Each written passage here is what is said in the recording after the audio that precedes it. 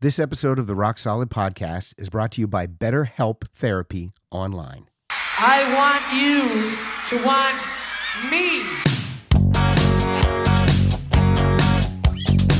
Make me a deal and make it good for me. I won't get full of myself, I can't afford to be. This is small town music, this is big town music. He's ahead of his time, you know, but he can't use it. If only he could prove it. Well, tomorrow's just a song away, a song away, a song away. Hey everybody, welcome to Rock Solid, the comedy podcast for all things music, both new and classic. I'm Pat Francis, and joining me in the Zoom room today to promote his new book, This Band Has No Past, How Cheap Trick Became Cheap Trick. Please welcome author Brian J. Cramp. I call you BJ. How you doing today, BJ? Hey, I'm good, Pat. It's great to be here. How are you doing? I'm doing great. First thing out of the box, I have to tell you, the book is fabulous. Thank you. There was another Cheap Trick book that came out years and years and years ago called Reputation is a Fragile Thing. And for me, that's always been the Bible for Cheap Trick fans. Yeah, me too. But now, wait a minute. We have another Bible. We have the Old Testament and the New Testament. Because this is fantastic. And look, when someone tells me they're going to write a book, or when someone tells me they're going to do anything, I take it with a grain of salt. And I'm a creative person, but I've seen when people try to do stuff and how difficult it is to do stuff. And so when you told me you were going to write a book, whenever that was, I was like, all right, well, fingers crossed. But this, I'm holding it up. This is the real deal. This isn't self-published. This is Jawbone Press. Yeah. Amazing. Yeah. You got to be over the moon about this. Yeah, it's definitely a dream come true. I've always been a big reader of books like this, and I've always been a writer and aspiring writer. And so it's kind of both of my worlds of a writer and a huge music fan coming together, and a book about my favorite band. I mean, yeah, well, what else could you ask for? What else could you ask for? Now, look, I'm cool in the podcast world, and that's why Jawbone Press sent me 2 copies that I'm going to give away in conjunction with this episode. Awesome. So, because I'm the master at getting free stuff. Try to outdo me, people. All right. BJ, this is your first book, right? Mm-hmm. Yeah. How do you follow this up? I mean, like you just said, you love to read, you love to write, you love music. This is your favorite band. You get a book deal. This isn't self-published. Tell me about the process of just getting a book deal. Well, it all came down to, Cheap Talk, and Stephen Roth was a listener of Cheap Talk, and he was the one who recommended that Jawbone might be interested in something like this.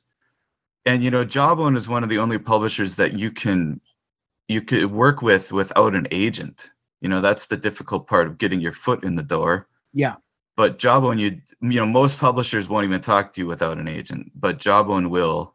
So that was a huge part of it. And another part was, once I was in contact with Jawbone, I pretty much had a finished draft of the book. So they already knew that there was already something there to work with, although it's a much better book now than it was when I was first pitching it to Jawbone, because once I got a publisher, Bunny and Ken Adamany were much more forthcoming with information, which means getting a publisher just made it a better book in that way too. Because I think there's a lot more input, especially from Bunny, than I would have had if I self-published. So, and you see all the reviews coming out. So, getting a publisher just helped in a lot of different ways.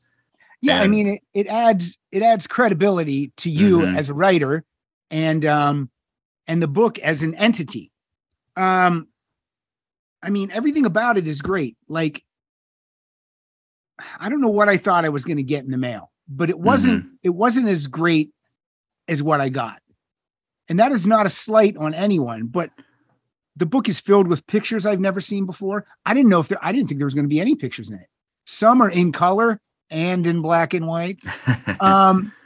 The layout's great. You can drop in anywhere, which is, I like that about any rock book. Yeah. You know, I don't like to call it a bathroom book. I don't read in the bathroom. That's gross. But you can just drop in anywhere, you know, read a couple pages, go somewhere else. And you're right. Bunny Carlos is quoted all over this book. Did you conduct those interviews yourself? Yeah. The first time what really expanded the scope of this book was when I got Ken Adamany involved, who was Cheap Trick's manager from the very beginning. And me and Ken went back and forth about having this meeting probably for a year. This is going back to 2017, 2018. And when we finally were going to have this meeting, I was going to meet him at his country club. He actually lives like a half hour away from me. He at one point emailed me. He said, "How would you feel about having Bunny Carlos at the meeting too?" And of course, I was like, "Yeah, I would feel good about that." So when I went to this meeting at Ken Adamany's country club, probably in 2018, you know, I walk in the door. Ken's son was waiting outside to meet me. As soon as I walk through the door, straight ahead, I see Bunny Carlos sitting there. And I literally had a 3.5-hour meeting with Ken Adamany and Bunny Carlos, where Bunny I had already sent a list of questions through email. So Bunny came prepared, kind of knew the kind of information I wanted to know about. And, you know, I still have a little handwritten list he put together of years and who was in what band, because, you know, that's one thing I was really trying to nail down with this book, was all these different bands that these guys were playing in together and apart before Cheap Trick. And so he really helped with a lot of that. And but then that was pretty much all I got from Bunny until I got until the publisher came on board. Then I had maybe 3 or 4 more phone calls with Bunny. Basically, he tried to answer any question I threw at him at that point. You know, I made, when he's told me to send him questions, once I got the publisher, I made a really long list, and then I was trying to pare it down. And finally, I just thought, screw it, I'm just going to send it all. Yeah. So I sent him the whole thing, and he just called me up, went down the list and talked about each one. You know, he had less to say about some and more to say about others, and then I would send him more questions and he would call me again. And yeah, I think it was 3 or 4 times we talked on the phone after I got the publisher. So it's been, you know, amazing. And he was a huge help. And Ken Adamany was just a huge contributor to this. He has saved everything. He has all these old letters and documents, and he knows every date they played at which club, which he was a little cagey about giving me his complete list. But if I wanted to confirm something with him, or if I wanted to fill in a hole, because, you know, at one point, the book kind of becomes a day by day almost, because I know so many dates they played at the clubs, and it just kind of tracing that trajectory as they build it and build their following, keep having these flirtations with record labels, all of that. Ken Adamany was such a huge help. I mean, that's why I know so much that I know about their the different record labels that were interested in when and who came to see what show. And then I talked to a lot of the guys from those labels that came and saw them. You know, they had a lot of interest before they signed with Epic, going back to 75. And a lot of that information comes from Ken Adamany, or he told me which other people to talk to. Like I talked to David Steffen, who worked for A&M, I think. Yeah. And that's a name that Ken gave me. And when I talked to him, he told me the whole story about it was Jerry Moss, who, you know, told him, I heard about this band Cheap Trick. Jerry Moss is the M in A&M. He told him, I want you to go check out this band Cheap Trick, because I think David Steffen was like a Chicago-based guy who worked for A&M. And he told me the whole story about going to see Cheap Trick at the behest of Jerry Moss. And so, you know, those are the great kind of stories that, you know, I never knew that A&M had scouted Cheap Trick, you know? Yeah, so see, that's cool stuff. Now, let's jump back a little bit. You go to the country club. What are you wearing? What do you wear to the country club? Yeah, that's funny. Yeah. Ken told me at least have a shirt with a collar on it, you know, and this was in the summer, and I think I wore pants when it would have been a short stay and like just a shirt with a collar. Yeah. No t-shirt. What does Bunny Carlos wear there? A t-shirt and jeans. Of course, yeah. Carlos. Okay. No, yeah, I noticed that Ken had given me the dress code, but obviously that information hadn't been communicated to Bunny, or he ignored it. I'm sure he ignored it. Now, yeah. When you have that meeting, do you record the meeting? Yes. Okay, good. Yeah. And actually, there's an episode of Rock and or Roll, my podcast, that came out last week where you can hear some of that. Oh, neat. That's great. I made an episode with clips from a lot of my interviews that I did for the book, and Ken and Bunny gave me permission to use. It's about 3 minutes worth. I think I sent it to both of them. They listened and told me it was okay. All right. I definitely don't want to piss either one of them off, so I wasn't going to put any of that out without them approving it, but they both approved it, so it's pretty cool. You can hear how we're sitting there. I just had the recorder in the middle of the table. Bunny's manager was there too. And you hear, it's funny. I hadn't noticed that at the time, but Ken talks over Bunny a lot, and they're kind of competing. They're both telling stories, and it's pretty amazing to hear.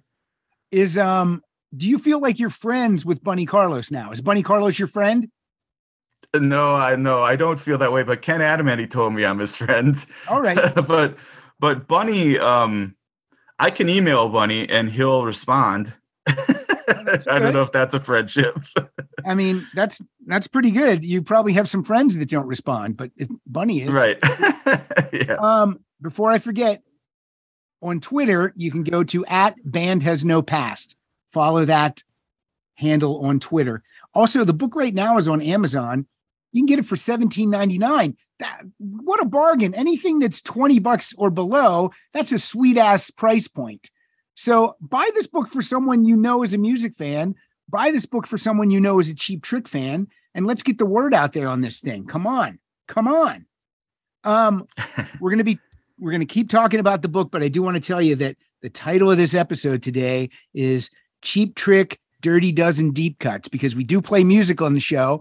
And so BJ and I have both chosen 6 Cheap Trick songs that we feel are deep cuts and need to get a listen. And it's actually going to be a baker's dozen because BJ also picked our play out song. So there'll be 13 songs today. Okay. Now, BJ, how long did it take you to write the book? Because you just mentioned 2018. That's 4 years ago. Yeah.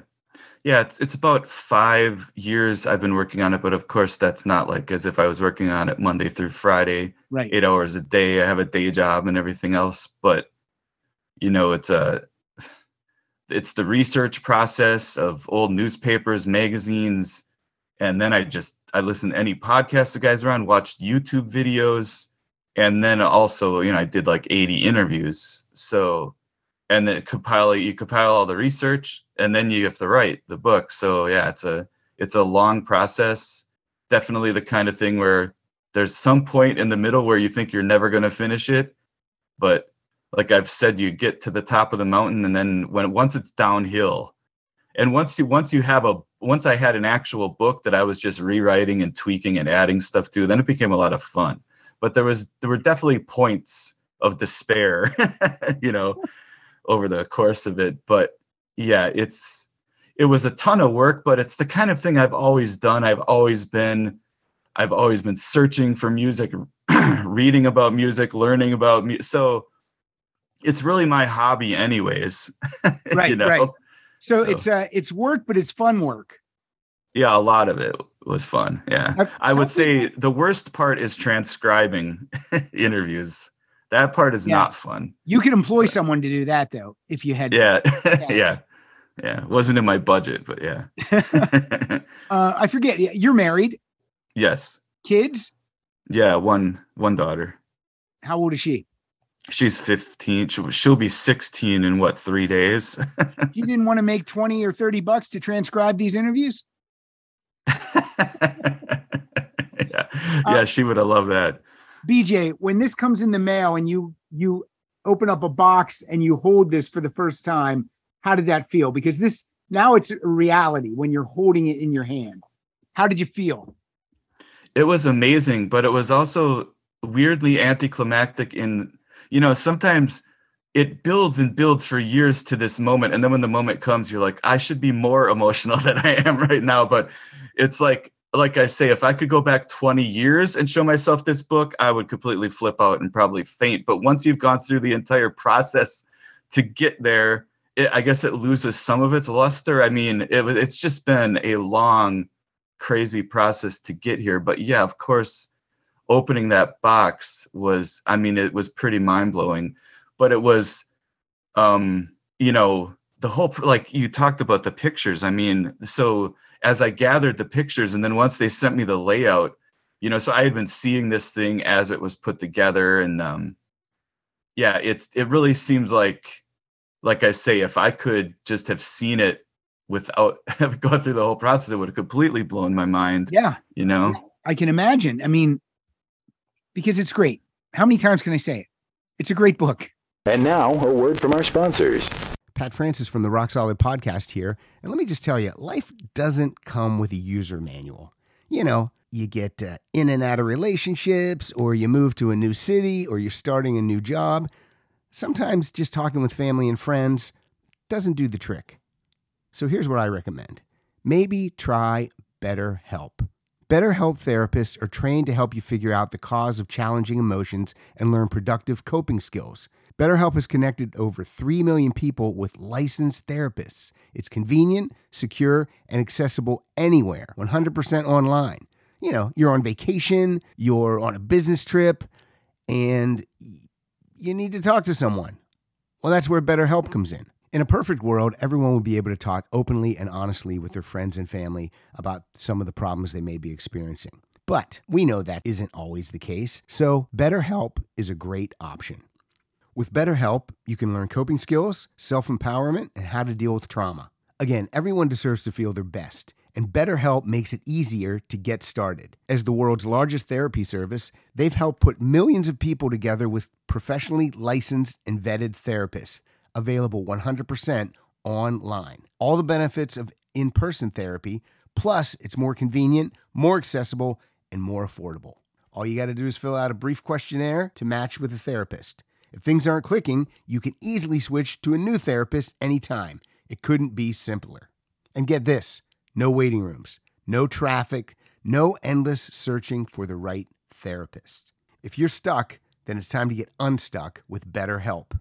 Learn more and save 10% off your first month at BetterHelp.com/rocksolid. That's BetterHelp, HELP.com/rocksolid. Now back to the show. All right, let's play a couple tunes, then we'll jump into some more book talk. What is the first deep track from BJ Cramp? Yeah, and this is a funny one because this is something that I tried to explain in my book, is what is actually the first song on the first Cheap Trick album, because there's actually a debate, right? And well, the first song always was the song that I picked, which is Hot Love. You know, the record cover, you look at the back of the album, it tells you that the Hot Love side is the first side. I mean, anyone would have assumed that. But, you know, I did uncover over the course of the book. And of course, they did that in 1998 when they reissued it. They made Hello Kitty's the first song. Boo. And I do have proof in my book, basically, of what the intentions were. But how can you ever not think of Hot Love as the first song? I agree. That's the way I've always heard the album. And right. I'm going to add this to the mix. When you bought the cassette, Hot Love, that side was the one ready to play. Yeah, I have the original cassette, and it also says side 1 and side 2 because nobody at Epic thought to carry that over to the cassette version. Yeah. So for me, I agree with you. This is my preferred way to listen to the album. Hot Love is my first track. Yeah. And it's a great opening track, and it's maybe kind of the punkiest song on the record, maybe, or He's a Whore. But oh yeah, it's an amazing song. And it's also, you know, in my book, Jack Douglas talks about his socio-political intentions for the album and stuff like that. Well, this is maybe the one song in the album that is just about girls, you know, and you know, at Rick's Picks, there was actually, I think I mentioned in the book, there was handwritten lyrics at Rick's Picks that it said, "Hot love will burn your palms." That was actually written on one of Rick's lyric sheets. So this is not a socio-political song. And that sounds like a Rick lyric. Yes.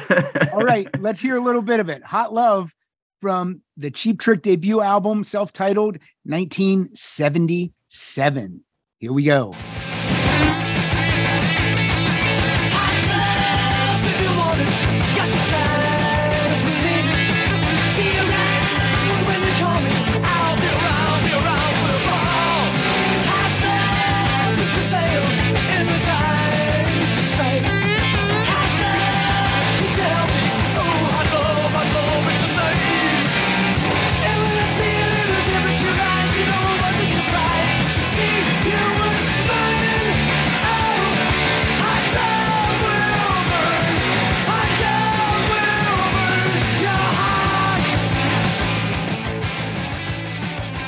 I tell people this is one of the best debut albums of all time, even though people don't know it the way they know, like, let's say, Boston's first album or the Cars' first album or the Pretenders' first album. But this is right up there with all those albums. And I just don't know why there's not more love from the non-Cheap Trick community. You know what I mean? Yeah. It's a weird album. It's a heavy, raucous, crazy album. Yep.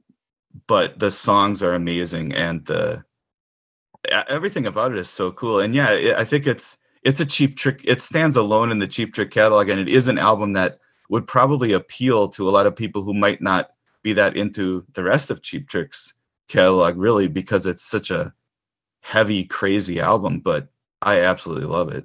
Yeah, me too. I mean, if you gave this to someone and didn't tell them who it was, they might not even know it was Cheap Trick. Yeah. Yeah, it was the kind of thing for me where I heard that album later when I had already heard like In Color, Heaven Tonight, Dream Police, stuff like that. And when I heard the first album, it blew my mind. You know, that was the moment they started becoming my favorite band of all time, because I realized there was so much more to Cheap Trick than I really understood. So yeah, because I think I bought Budokan first and then worked my way backwards. So this is probably the last one I bought at that time. And then from then on, day of release, starting with Dream Police. But yeah, just an amazing album. My first song, because I didn't want to pick songs from the albums that you chose, so I went with the other albums. I went with the sophomore album, In Color, and I went with Come On, Come On.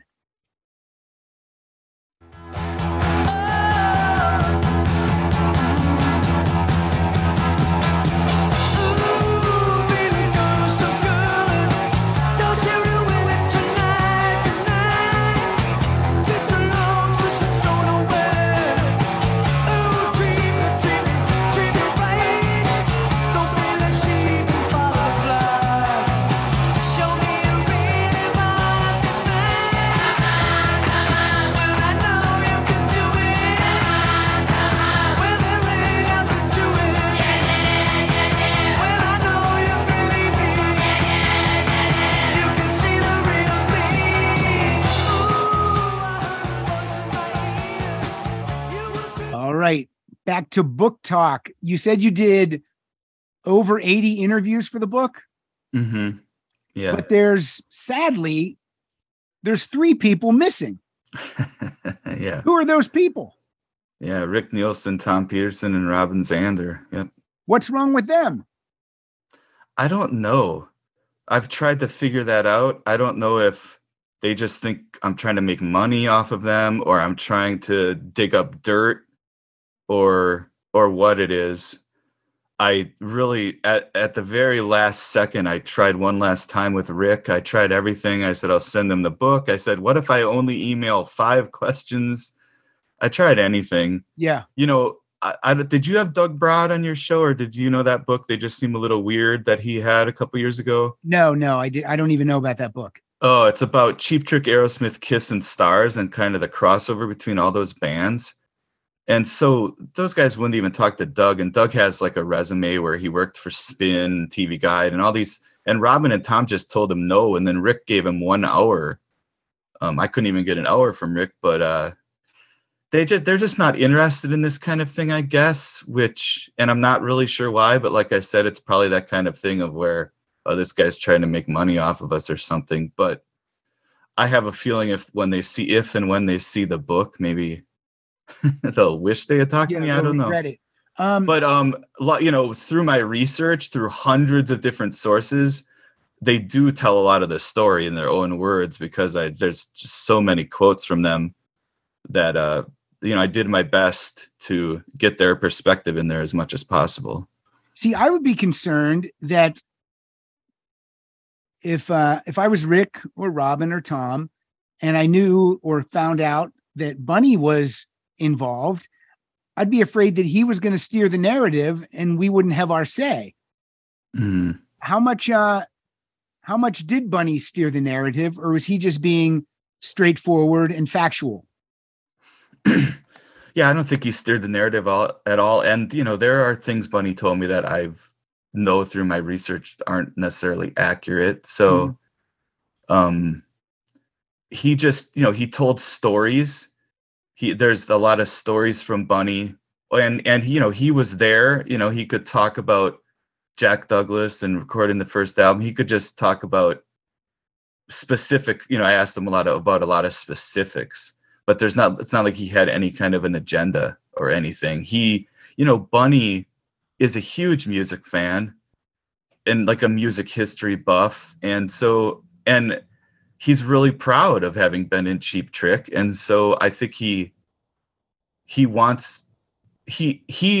want to know the stories himself about bands he likes. Right. So I think he has a good memory.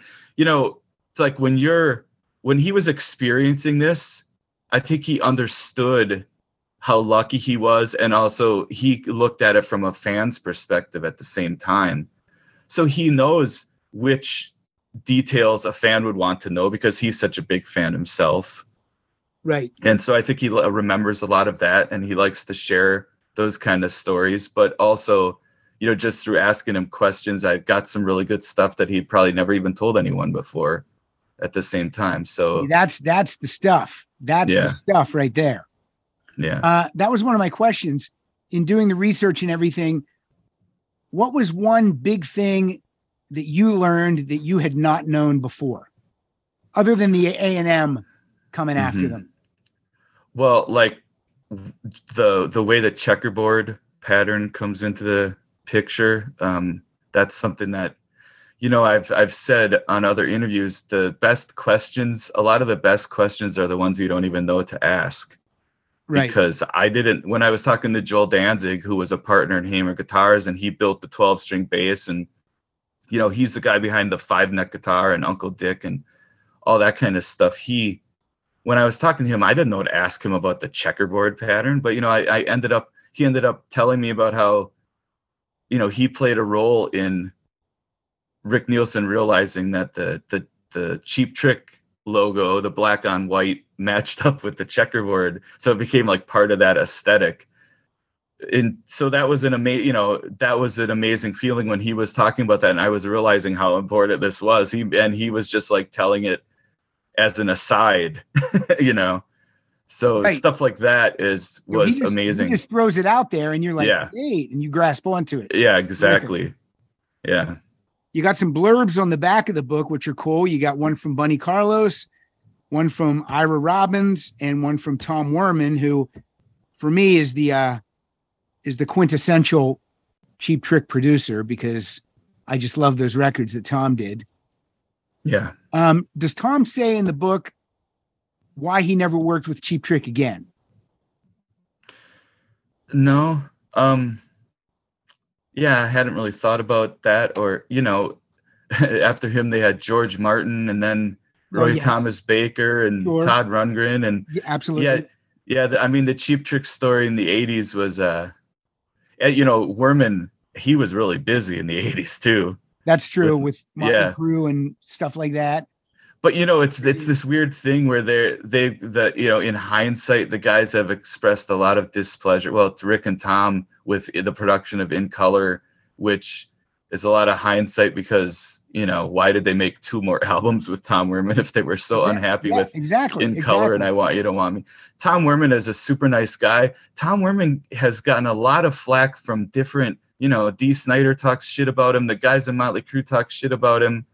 So I don't really know what the deal is. He's incredibly nice, And he, was very successful in his production career.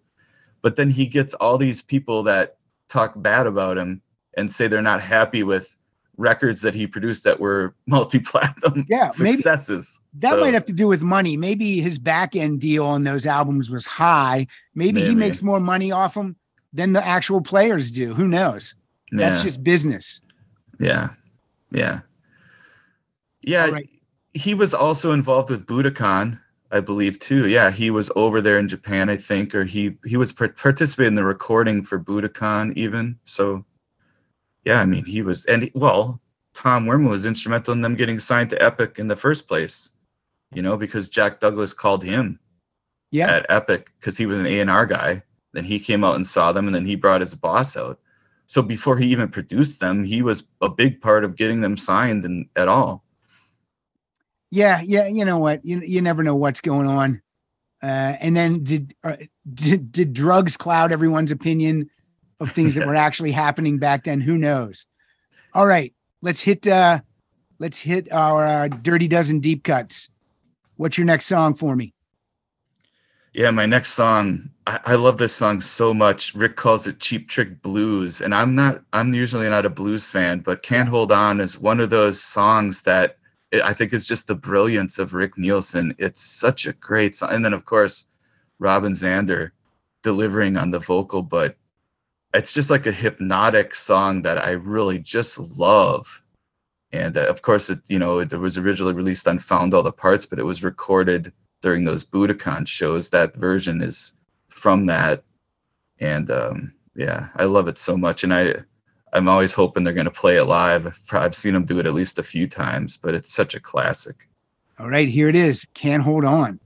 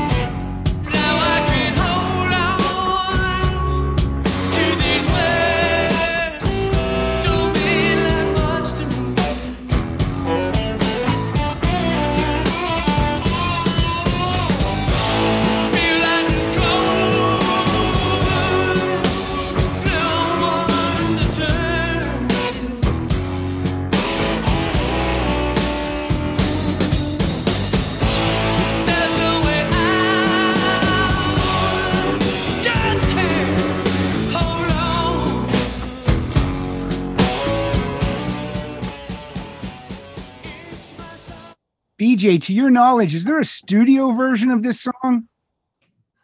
No, not from back then. I think they recorded it with Steve Albini, but unfortunately, I don't think they ever did it in the studio. They're always threatening that In Color produced by Steve Albini will get an official release. And I've heard it, and I prefer the original In Color myself. Yeah. What's out there is pretty much the band just playing live in the studio. Yeah. So what? Yeah. All right. I don't get it. Across America, BP supports more than 275,000 jobs to keep energy flowing. Jobs like updating turbines at one of our Indiana wind farms and producing more oil and gas with fewer operational emissions in the Gulf of Mexico. It's and, not or. See what doing both means for energy nationwide at bp.com/investing in America.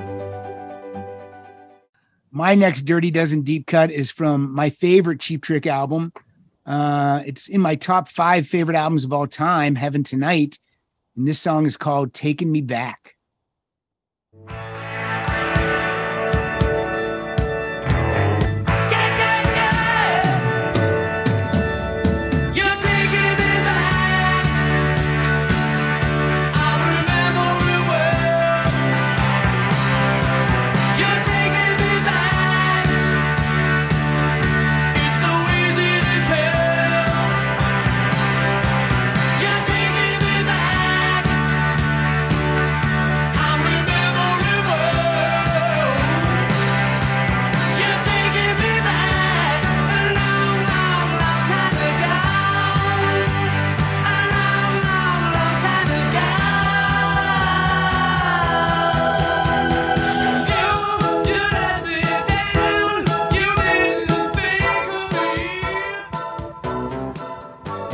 Barely got into the meat of that song, but man, it's great. I love it.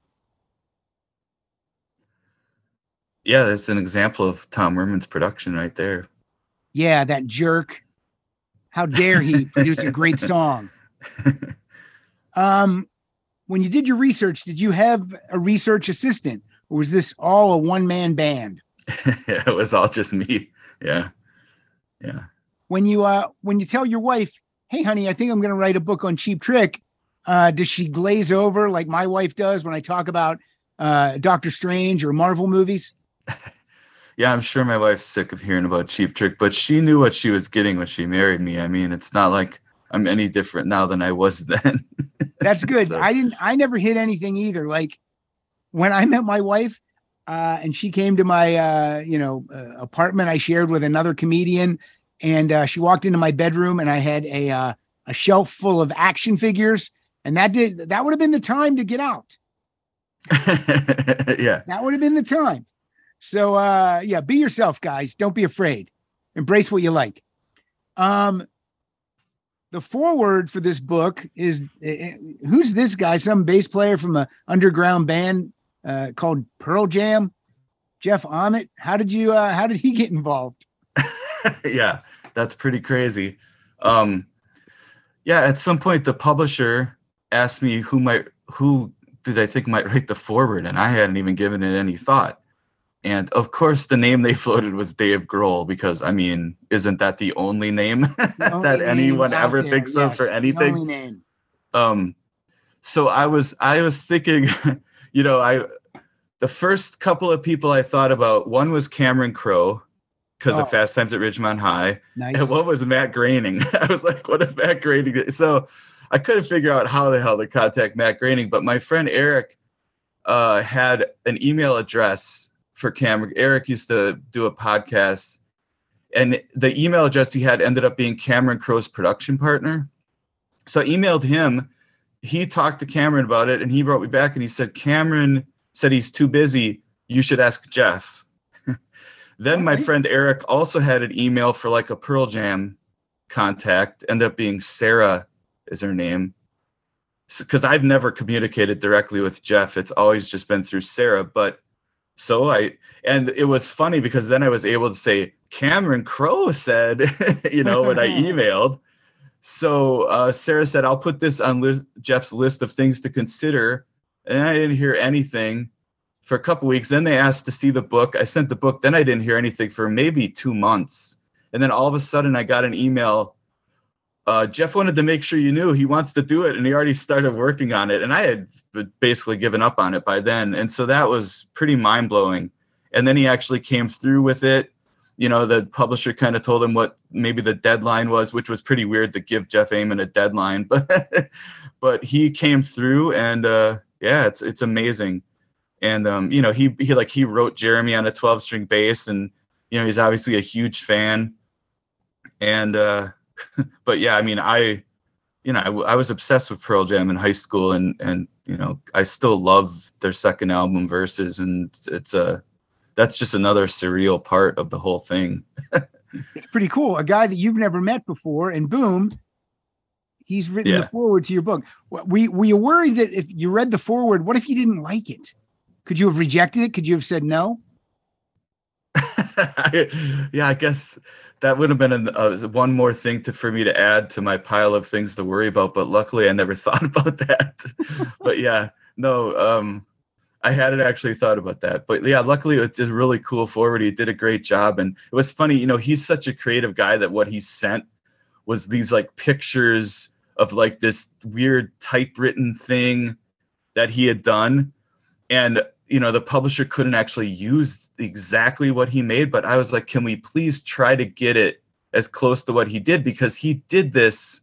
He didn't just write a foreword. He made a whole art project out of it. So that's why it looks differently. That's why they tried to make it look as close as they could to what Jeff actually sent over. I hope he's happy with it. I haven't really, they sent him a book, and I haven't heard anything. Well, I bet he loves it. Hopefully you'll hear from him. That would be cool. Yeah.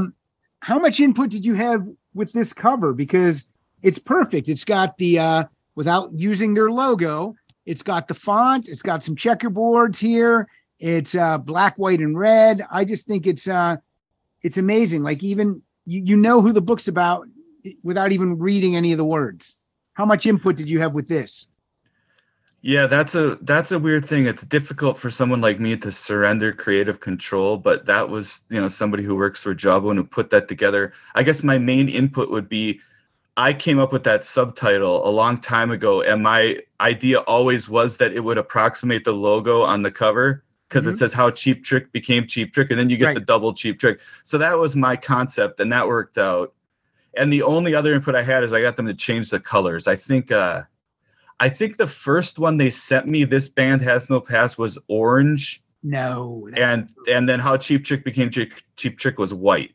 No. So I got that changed to the white and the red. Yeah. That's really the only input I had was the colors, though.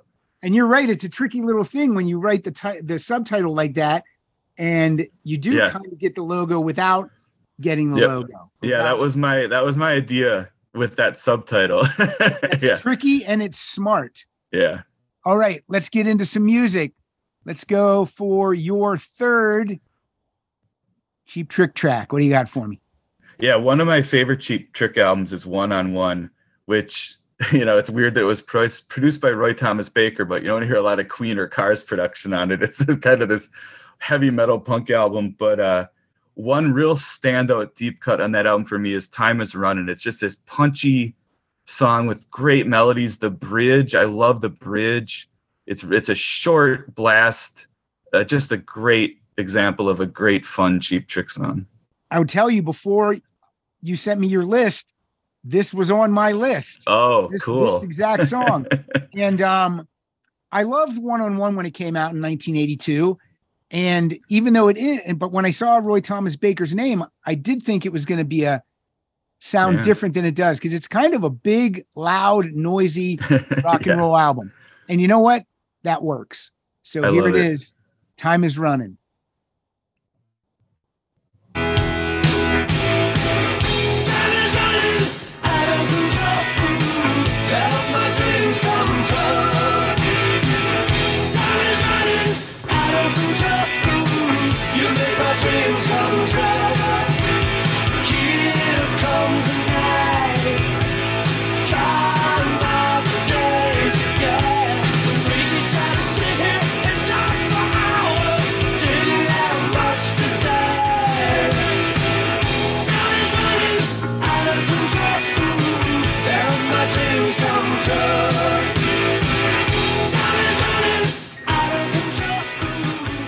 Two minutes and 20 seconds of rock and roll right there.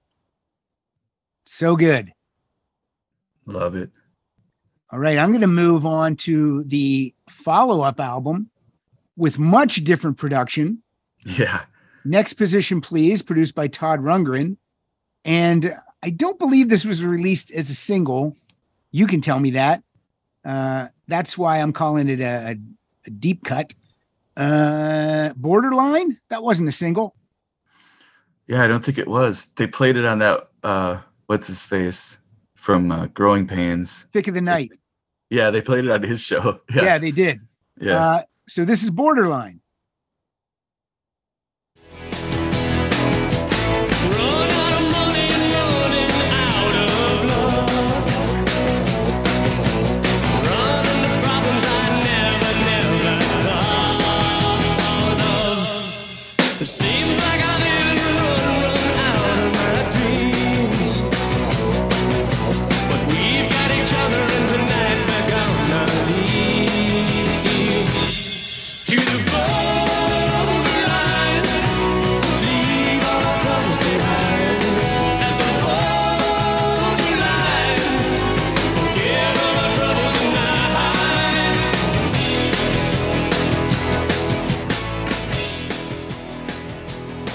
EJ, what's your opinion of Next Position Please? I love it. Borderline's absolutely one of my favorite Cheap Trick songs, and that's another one with an amazing bridge where Rick would write these bridges that really tested the limits of Robin's range. Of course, Robin would pull it off. Yeah, it's weird guitar tone and stuff, but the songs are great. I love that album. It's great. Yeah, 82 and 83, just so good. You know, I was graduated high school in 82, went to college in 83, and those two albums were just getting so much play from me. No one else in the dorm, but from me. Yeah. I go, what are you listening to? They still around? I like Surrender. All right, get out of my room. All right, there. Like I said before, there's many pictures in here. And look, if you've never seen Rick without a hat, in this book, there's tons of pictures. Rick with hair and Rick without a hat. Super cool. How difficult is it to secure the rights to these photos? And how did you find these photos? Well, a lot of them are from Rich Kwasniewski, who the photographer, who's just been incredibly generous and just let me use anything. He sent me hundreds of pictures. You know, all the ones that there's those 2 pages where there's a whole bunch of pictures from that photo shoot. They're black and white. Yeah. Those were taken at Rick's dad's store. And, you know, that accordion picture was used. Well, he's holding it on the first album cover, even though from that shoot. But yeah, Rich, and those ones that are at Rockford Armory, the color, Rich took those.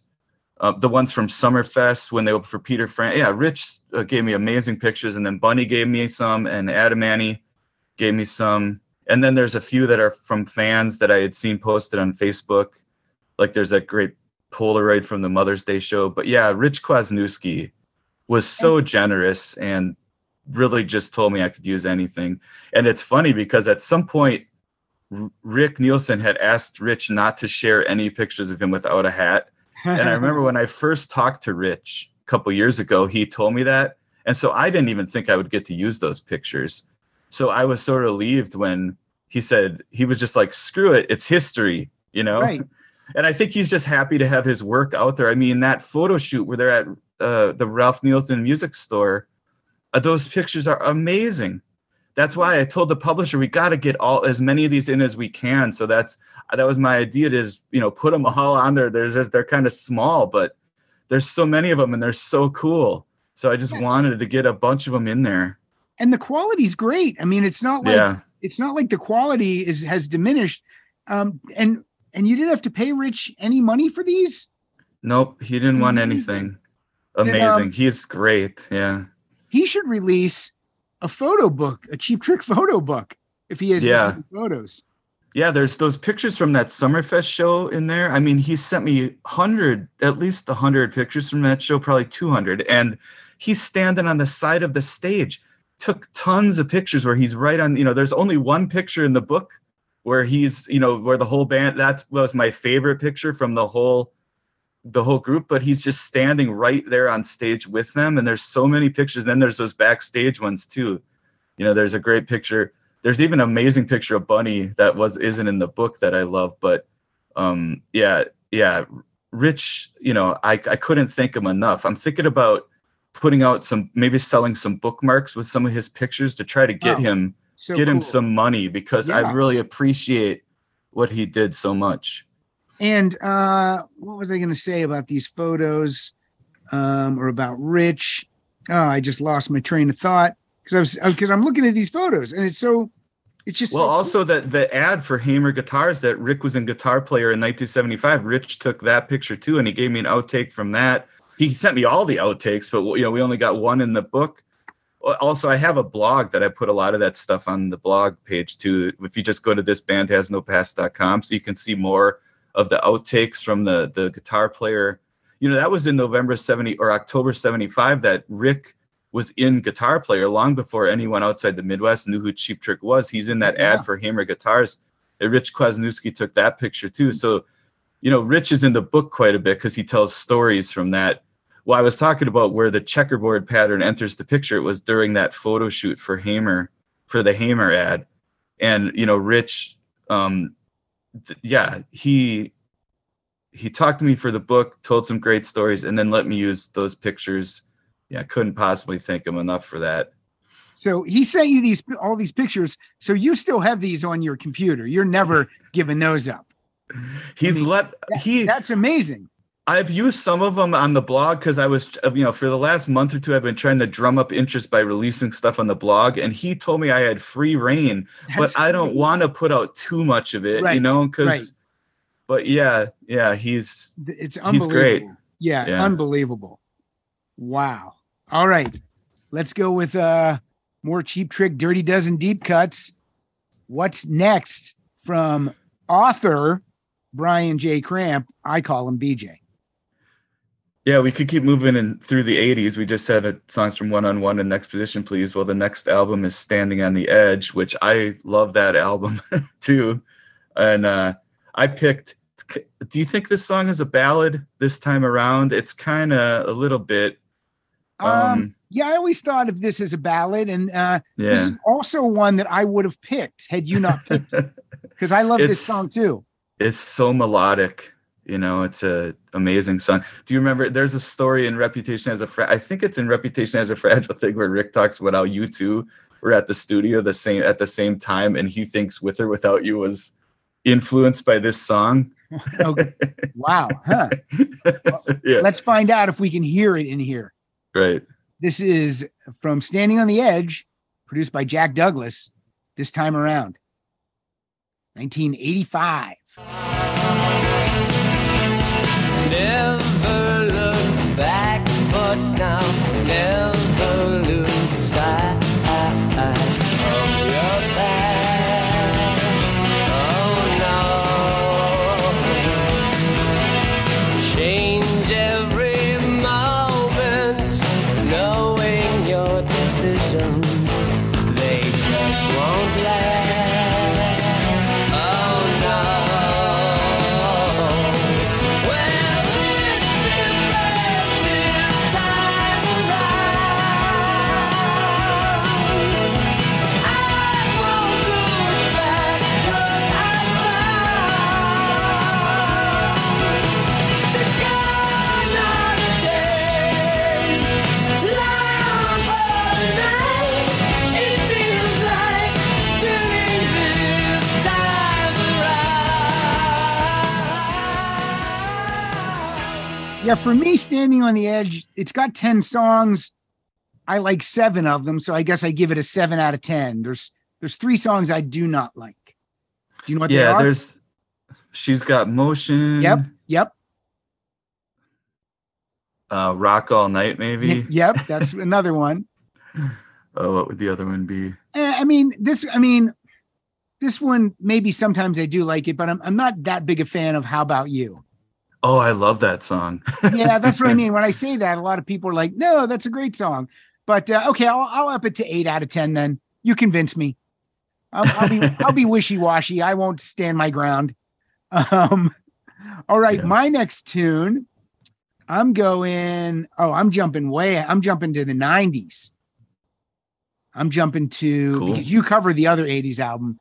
So I'm jumping ahead to Busted, and one of my favorite songs on Busted, because for me, it sounds like the Beatles. It's Had to Make You Mine.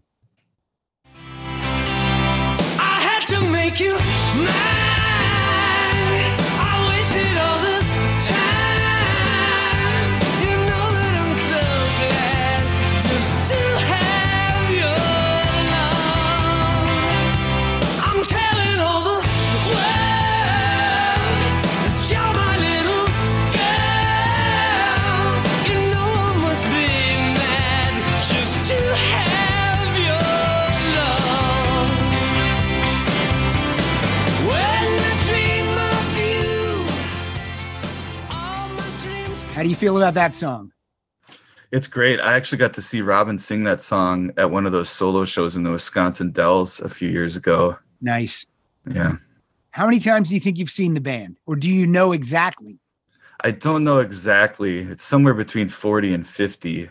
But if I try to think back and tally it up, yeah. That's always the number I give too. Yeah. First time you saw them, when was it?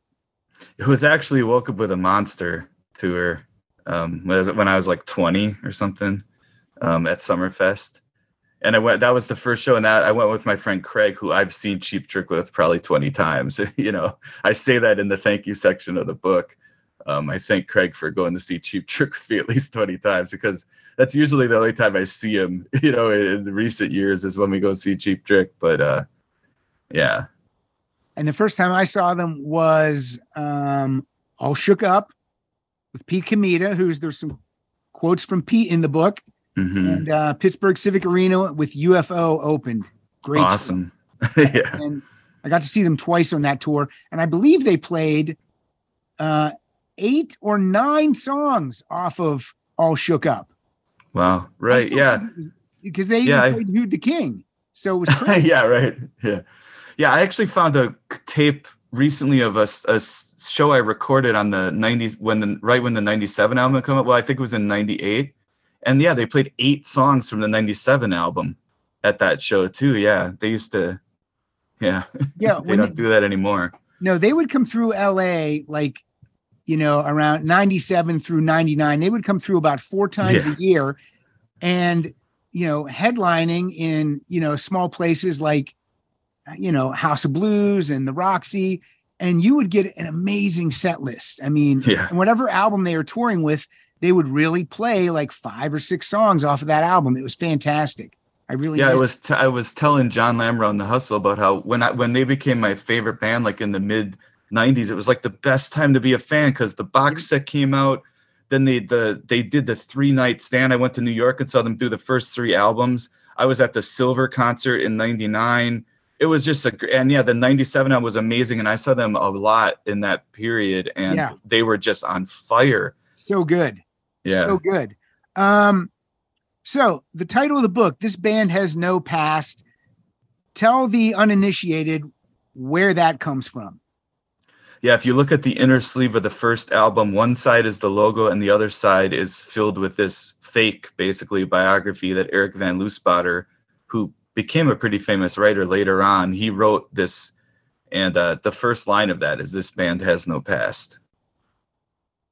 But they do, and we know that because of this book. Yeah, I like a couple of reviewers have said that I took that as a challenge, that concept, which I like that. Yeah. You talk about the Fuse album in here. That's the first album with Rick and Tom. What do you think about that album? Yeah, it's not really my cup of tea. No, me neither. No. And there's no indication of what was to come with Cheap Trick. Not at all. I remember finding it on an import CD and paying way too much for it, and then getting home and playing it and being extremely disappointed. Because I thought there was going to be a little glimmer of Cheap Trick. Yeah. Well, what's interesting about that album, I talked to Craig Myers, the guitar player, and like he says, Rick Nielsen doesn't play one note of guitar on that record, at least according to Craig, because Rick was the keyboard player. He would play guitar on certain songs when they played live, but, in that band, he was mainly the keyboardist because Craig Myers was like this guitar virtuoso. And, I've talked about how Rick Nielsen never really aspired to be a guitar virtuoso like Craig Myers, which I think is one thing that sets Rick and Cheap Trick apart. Is for Rick, he uses the guitar more as a vehicle for songwriting than, he's never, Craig Myers was an Eric Clapton devotee and stuff like that. So Fuse had a very different vibe, very 60s. They were all teenagers when they made that album too. Yeah. So you got to take that into account. That's true. Yeah. For me, Rick's kind of a sloppy guitar player on stage, to be honest, but it's part of the charm. Yeah. I think it's part of the, we were talking about in the 90s, I would spend a lot of the time laughing because Rick was so funny. And I would laugh at how he was just wild on the guitar. And I think that's one. I talk about how I say they were reckless, even fearless in the delivery. It's like that's how the songs are, and that's how the shows are. It's like Rick Nielsen doesn't really care. He's 100% himself. He's putting on his kind of a show, and like I say in the book, you either get it or you don't. But if you get it, you really love it. Yeah. And it's funny. Rick is kind of the front man in a way because he does most of the talking. Yeah. Yeah. I talk in the book about how when they first got Robin in the band, Rick said he was too conservative and they tried to get another singer,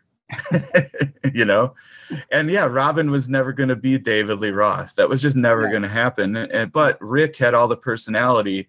Rick had no problem really picking up the slack and taking on that front man role. He's very good at it. But that's another very interesting dynamic of Cheap Trick. I mean, I guess, there's always been this kind of synchronicity, or, the great relationship between Cheap Trick and AC/DC. And that's the one other band where you kind of have this, Angus Young, the guitar player, is like completely the focal point. Yep. Even though he doesn't talk, but he really, controls the whole show. He is the show. That's basically what it was with Rick too. Yep. Pretty cool. All right. Back to your list. 1988. Yeah. Lap of Luxury, it's not a standout album necessarily in their catalog, but the first song on that album is one of my favorite Cheap Trick songs, Let Go. It's so melodic and, adrenaline rush. I love it so much. And I love it's got like that sitar almost sounding guitar melody that it's a very Cheap Trick song. It's a pop production, but heavy guitars, amazing melodies. I love Let Go so much. Now, the intro to Let Go to me sounds very much like the Beatles song If I Needed Someone from Rubber Soul. Have you ever noticed the similarity? I don't know if I ever thought that, but yeah, I can see what you're talking about. I'm going to play a little of the Beatles and then I'll go into Let Go. So this is If I Needed Someone from Rubber Soul. Here we go.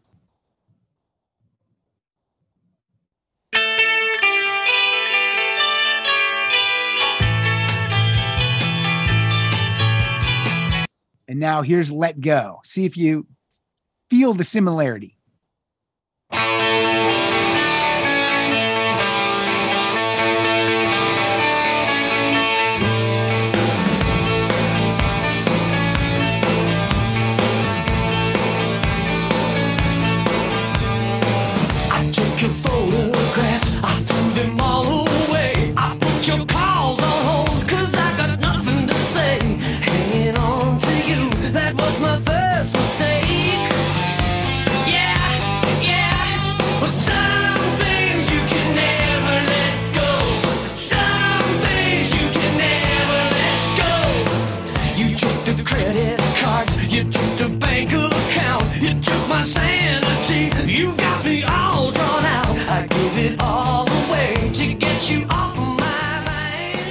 Yeah, I love that song too. Cheap Trick always knew how to open up the album. Yeah. Their album openers are very, very strong.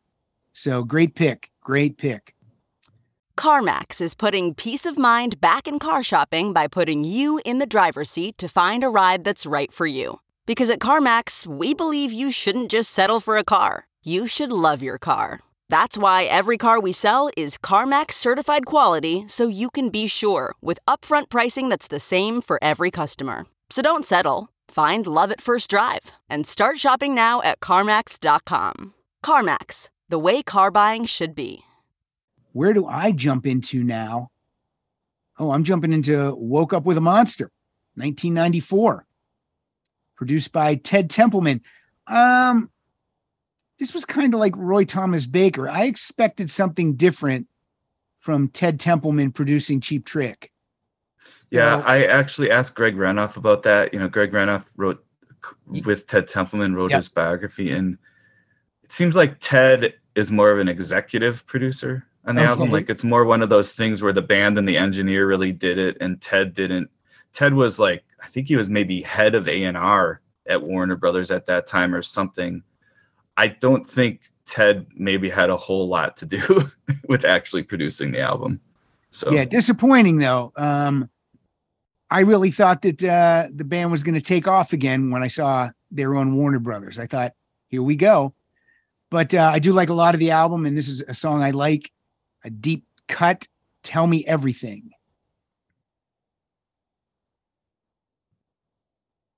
Tell Me Everything. If I can have what I want, I just want what I got. I've told myself a million times that's the truth, but it's not. I could give you some lessons on how to cry all night. I know the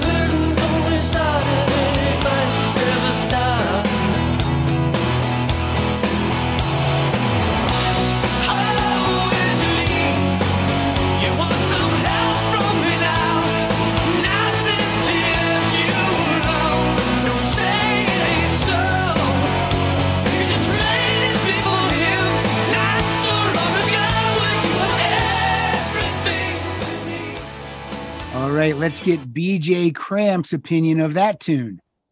Yeah, that's a great song. And that's a great example of the versatility of Cheap Trick. Like we've talked about how they have these crazy songs, like the first album in One on One, but that song is just a great pop song with like almost a singer-songwriter kind of feel for the 90s. But yeah, that's a very well-written song, you know? I love that one. We've been talking about the guys who have produced Cheap Trick. I really liked the work Linda Perry did with them on the song Perfect Stranger. I wish she would have produced an album by them, although that album's great. We'll talk about it. Are there any producers you wish Cheap Trick would have worked with or would work with in the future?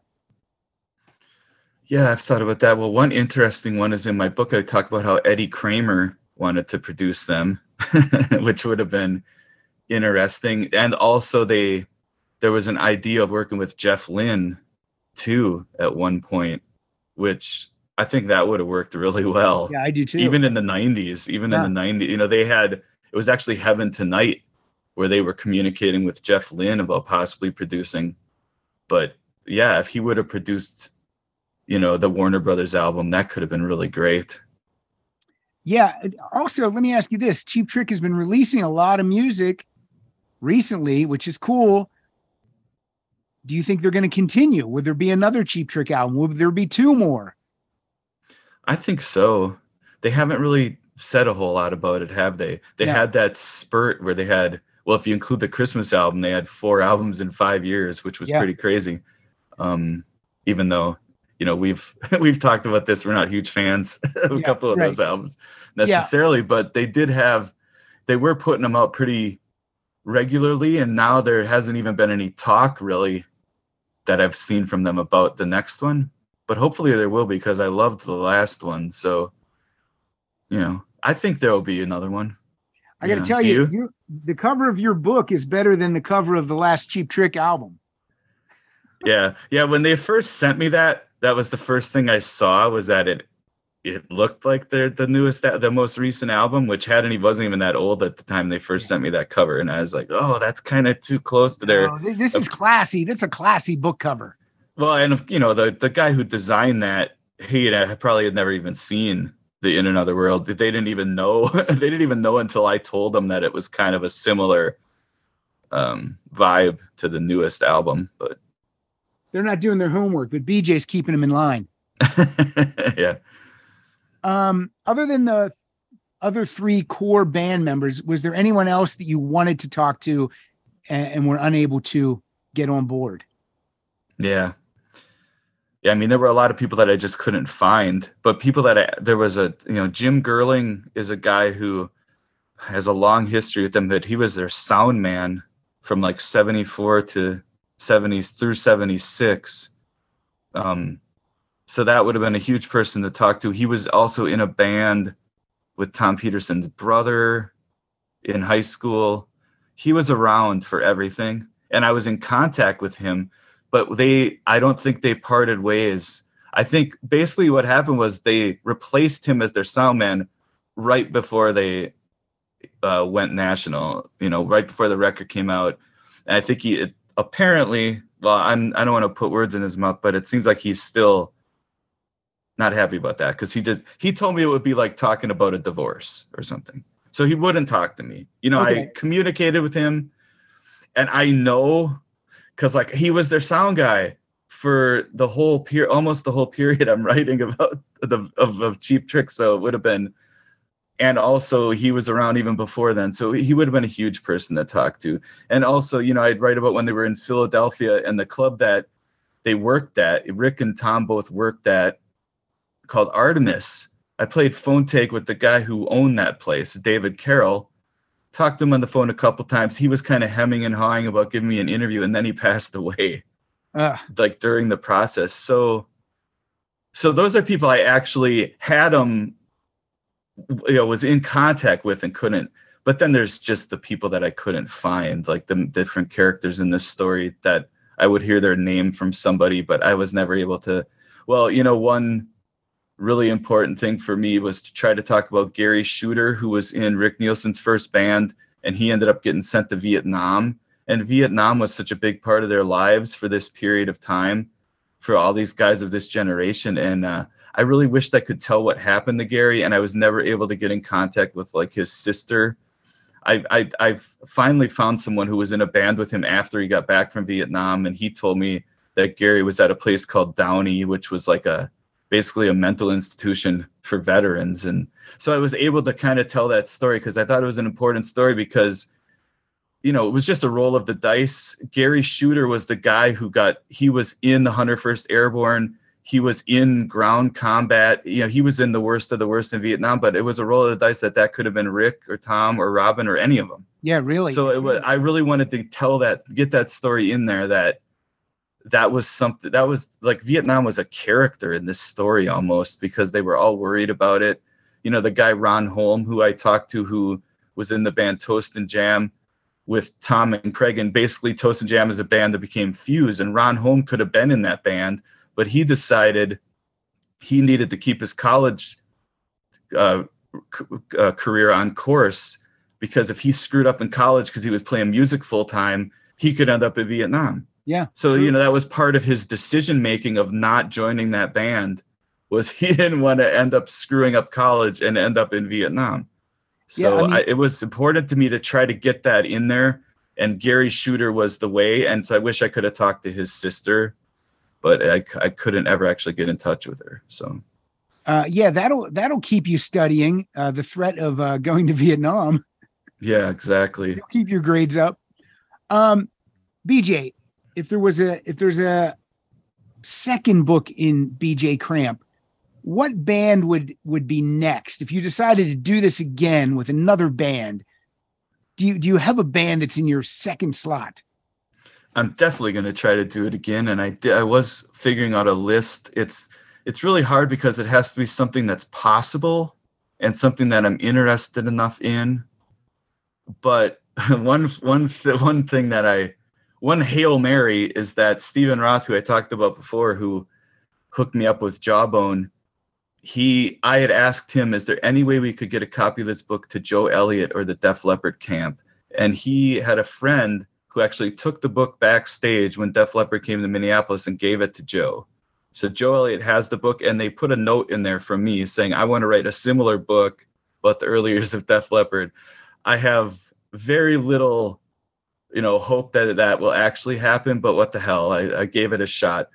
I'm talking to the guys from the Dictators. Do you like the Dictators? I don't know who they are. I don't know who that is. Yeah, they're a New York band. They were part of the CBGB scene. They had three albums out in the late 70s. Their first album, Go Girl Crazy, is kind of maybe the first punk album. They were very influential on the punk scene, like influential on the Ramones and stuff, but they're also kind of influential on heavy metal too. And so Ross the Boss, the guitar player from the Dictators, he started Manowar. So my idea is maybe a book about the Dictators and Manowar, but I'd like to write a book that would sell more copies. Right. Another band on my list is Soul Asylum, but that would be another one where if I could get Dave Pirner and Dan Murphy maybe to talk to me. So I'm still trying to figure out, I would love to do that. That would be cool. Definitely. Yeah. What do you have to sell to be successful? How many copies of this thing do we have to move for it to be considered a success by the publisher, to where they want to do another book with you? What's a good number? Like, I don't even know. I don't know how. I don't really know either. Yeah, I don't really know either. Ken Adam, he told me I'm going to sell 15,000 copies, but I don't know if that's realistic. You'd be happy with that. Oh my God, I'd be ecstatic about that. Yeah. 15,000. Very happy. There's so many Cheap Trick fans. Have you been posting on any Cheap Trick boards about this, or tweeting at them, or anything like that? I've mainly been using Facebook. I think that's a good place, and I figured out the best way to get their attention is pictures they've never seen, and I had some, especially the picture that Marshall Mintz's daughter sent me. That's what I used. I saved that until release day and then blasted it out there because no one had ever seen it before. No, I had people text me and say, "Is that really Cheap Trick?" I'm like, "Yeah, look closely. It's them. Check it out." But yeah, Yeah, that was taken by Candy. That picture's taken by Candy, you know, that Oh Candy is about. And his daughter sent it to me, and it blew my mind. And so I thought, if I'm going to get people's attention, this is a great way. And so yeah, I've just been, and like I was talking about Rich Kwasniewski, he's let me, I use a couple of his pictures too. And I do have a Twitter, but I haven't been good about using it. I've really just been blasting it on Facebook. You know, yesterday, Bunny Carlos recommended the book on his page. Nice. That's good. So, yeah, that was, I think he sold hundreds of copies in an instant right there. I mean, and I'm drawing a blank on who wrote Reputation is a Fragile Thing. Mike Hayes. He wrote me my first 5-star review on Amazon. He went straight to Amazon, and he's a great guy. That's fantastic. Yeah, but you were asking about what I would consider a success, and I told Ira Robbins that when he sent me his blurb, I already felt like I was successful, because I really respect Ira Robbins. I've been Trouser Press has been very important to me as a music nerd and a record collector, and so when I got that validation from Ira Robbins, that was enough for me to feel like everything was worthwhile, you know? Yeah, he says Brian Cramp's amazing forensic investigation into the band's prehistory and early days does for Cheap Trick what Mark Lewinson did for the Beatles. And then he ends his quote with, I thought I knew the story, but I learned a lot. I mean, you can't get better than this. Yeah. Just amazing. All right, let's move on to a couple more of our Dirty Dozen deep cuts. This will be your last one before we do your play out song. Tell me what you got for me. Yeah, I love the album Rockford from, is it 2006? That is maybe in my top 5. I don't know. It's up there for Cheap Trick albums. I really love that album. And the song If It Takes a Lifetime is an example of just an amazing pop song from Cheap Trick with huge melodies. And I just love it so much. It's very poppy.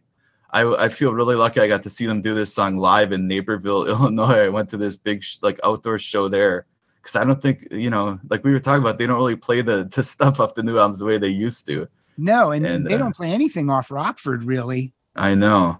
It's yeah, sad. when that show I saw, they did Welcome to the World and this, and probably Perfect Stranger. It was awesome. I feel really lucky I got to see that. I love this song so much. Yeah, I love this song. I love this album. And coming off of Special One, which has some good songs, but it's not a great album. This was a revelation. Like, I never thought something this good was going to come out at that time. So I've said no other band has put out that good of an album that deep into their career. I can't think of. It's tough. It's tough to think of one. Yeah. This is an amazing one. I mean, I was buying this record and giving it to people back then, and this deserves a vinyl release. Oh yeah. Yeah. The cover is so great. I love the cover. I mean, the whole package. Come on, Record Store Day. Put this on yellow vinyl. It's going to be amazing. Oh my God. Yeah. Gatefolded. So cool. Yeah. All right, here it is. If It Takes a Lifetime. If you say my name, what gives you the right? Couldn't take the place to be with you tonight. Yeah, when I fall asleep, while I dream all night, no matter where I go. Yeah, oh, can't you see what you're doing to me? 'Cause all I wanna do is just be with you. If it takes a lifetime, I'll wait for you. So good. So good. BJ, before I play my next song, which is from 2009's The Latest, I want to ask you a question. Do you think it's time for Tom to sing a song again? You know, it's fine with me. When you got Robin Zander in the band, I don't need if you need anyone else to sing. Tom's but Tom likes it obviously, and they always give him his spotlight in the live show. And sure, the fans would definitely enjoy it if Tom sang another song. I mean, come on, these newer albums. Why couldn't Tom have one song per album? He's obviously not pushing for it because he's so happy to be back still. But I mean, I'd like a Tom Peterson song on these albums, something fresh that he could sing other than, I Know What I Want. Oh yeah, you're right. It would be good for the live show too if they would have something new. Yeah, if they said something new for him. Yeah. And it would definitely be a fan pleaser, I think. It would be. I think so too. People would get excited. And come on, throw Tom a bone. He's doing it. All right. From the latest, which you and I talked about this with Ken Mills. You guys had me on your show. And I'm lukewarm on the album, but again, it has good songs on it. So I love this song, and it's called These Days.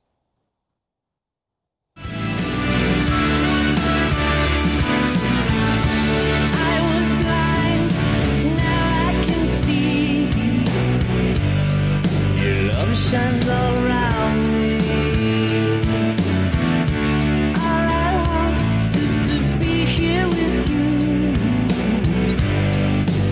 This is what I was made for. Heaven is steps away. These days, everything I am is about you.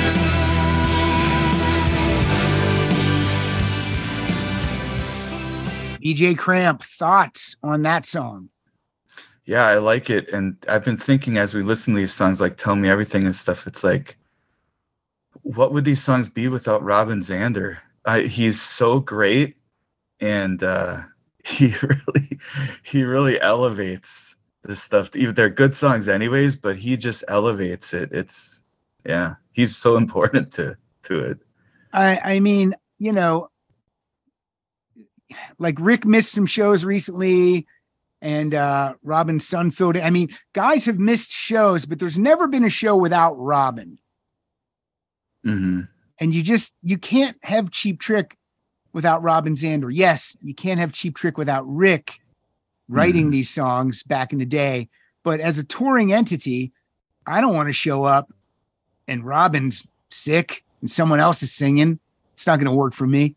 No. No, you can't replace Robin Zander. So there you go. I would not have been real happy if I'd gone to one of those shows without Rick, though. Either that wouldn't really work for me either. They played out here on August 10th. Luckily, I had COVID, so I couldn't go. But that was one of the shows without Rick. But I had tickets to go, but I couldn't. I mean, I understand why he sprained his ankle and he couldn't do the shows and they didn't want to cancel him. And I get it. But at the same time, that would be hard for me to. Yeah. Yeah. What people fail to realize is when a band cancels a show, they might be able to take that hit monetarily, but your road crew and your lighting people and all those people, it trickles down. They can't be without that money. They need that money to support. So I understand if they soldier on. Yeah, definitely. People should accept it. But yeah, Rick and Robin, that's the sweet spot.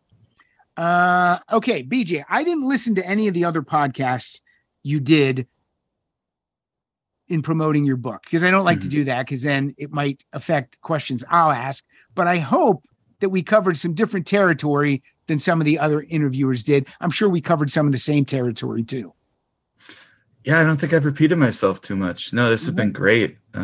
Yeah, I feel good about this. I'm pretty hard on myself after most of these interviews. Great. No, this is great. Yeah. Excellent. I had a fun time. And all I want to tell people is, look, this band has no past. How Cheap Trick became Cheap Trick. If you are a Cheap Trick fan, you can't be without this book. You have to have this book. Even if you're not a big reader, just looking at these pictures is going to drive you crazy. You're going to want to read the book. So buy this book, get it for your friends. It's a great Christmas gift, birthday present. It's the real deal. And if I didn't like it, I wouldn't have BJ on because I wouldn't feel good about that. You know? Yeah, if you look at that one picture, that's the band Fuse sitting at the Memorial Union Terrace. That picture was a slide that Ken Adamany had. It was just a slide that I took and I got it developed. And that's my favorite picture, I think, in the whole book, because it's so beautiful. You know, Rick and Tom, but it's just, that was a slide that was in a box in his garage that was never, no one's ever was ever going to see it. You couldn't even really tell what it was until I went and got it developed. And so, you know, yeah, I mean, I love that something like that has been, no, it would have been lost. Yeah, I've never seen this press photo for Sick Man of Europe. I mean, it's incredible. I mean, we could talk about this book for hours, but then you wouldn't want to read it. So go get it, go read it. We want to sell 15,001 copy. That's what we want to do. Yeah, we want to make Ken right. I like giving 2 copies away, but I feel like that's actually taking away from 2 people that would buy it. So look, buy the book. That's the whole deal. And keep listening to Cheap Trick. So, and how come Brian on the book instead of BJ? You want to be more professional sounding? Yeah, I guess. It was funny. They when they sent me the first cover, it did say BJ on it. And then I asked them to change it. You know, the first time I ever started going by BJ Crap was when I made an album. It was based on PJ Harvey. That's where it is my initials, but right, it is.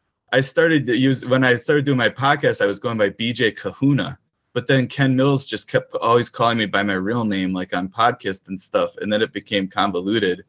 You know, when I first started going by BJ, it wasn't this kind of universally, you know, term that meant, you know, what people think of when they hear BJ now, they just think of something else. And yeah, so that's part of the reason I needed to sound more professional. Yeah, well, Brian J. Cramp is a very authorly name. It really is. It's good. Well, and also it's funny in Milwaukee, you know, I'm in Madison, but in Milwaukee, there's a local newscaster named Brian Cramp. He's on TV, and Zeno even thought it was him. So I do also need to kind of differentiate myself from that guy. You got the J in there. Yeah. All right. Brian J. Cramp, BJ Kahuna. Continued success with this book. Again, if you have any more mock-ups of pictures and little blurbs and ads that you want me to tweet out, I will be happy to do that. I'll tweet it out from my personal Twitter and from the Rock Solid Twitter, because I love Cheap Trick and I want people to love him as much as you do and as much as I do. And I can't think of a better way to do it than to read This Band Has No Past, How Cheap Trick Became Cheap Trick. So thank you for being here. Again, is there a website we can go to? I guess. Yeah, there's the blog, and it's thisbandhasnopast.com takes you there. And there's a lot of cool stuff on there. For example, there's the old questionnaire that Rick Nielsen filled out for Ken Adamany in 1967. Ken let me bring the actual real thing, the paper that Rick wrote on. I brought it home and scanned it, and it's on the blog. And it's like asking Rick, you know, what's your favorite magazines? What are your favorite movies? What are your hobbies? And Rick what was he, like 18 or something when he filled that out in 67? And you can see it on the blog. There's a lot of stuff like that, and there's pictures, and I just released a blog post today about Marshall Mintz, who Oh Candy is about, and I had never seen a picture of him until his daughter sent me a picture of him with his camera. Amazing. So there's really cool stuff you can see on the blog. Cool. So everyone, go to, say it again. Thisbandhasnopast.com will take you to the blog. Cool. And then on Twitter, if you want to follow, give a shout out. If you purchased the book and you want to give it some props, Twitter is @bandhasnopast. All right. One more song. It's the play out song. But before that, follow us at Rock Solid Show. Go to rocksolidpodcast.com for all things about the show. And if you're so inclined, please support the show via patreon.com/Rock Solid Podcast. That's the way you're going to win 2 copies of this book. It's for the Patreon people. That's how we do it. So BJ, tell us what the play out song today is going to be. Well, when their new album came out, In Another World, because I hadn't been a huge fan of the previous two albums, honestly, and I was not really expecting a whole lot. And well, guess who sent me that? I got to hear it early because my friend Pat Francis sent me that album. And oh my God, the title track, there's two versions of it. There's a ballad and an up-tempo one. They're both amazing. Yep. But agreed. the fast version, Another World Reprise, is one of my favorite Cheap Trick songs. The fact that they're still coming out with a song that I would put on my list of favorite Cheap Trick songs is mind-blowing. I love this song. I love it. It's so great. All right, everybody. Thank you, BJ Cramp. And everybody, please enjoy Another World Reprise. Thanks, BJ. Thank you so much, Pat.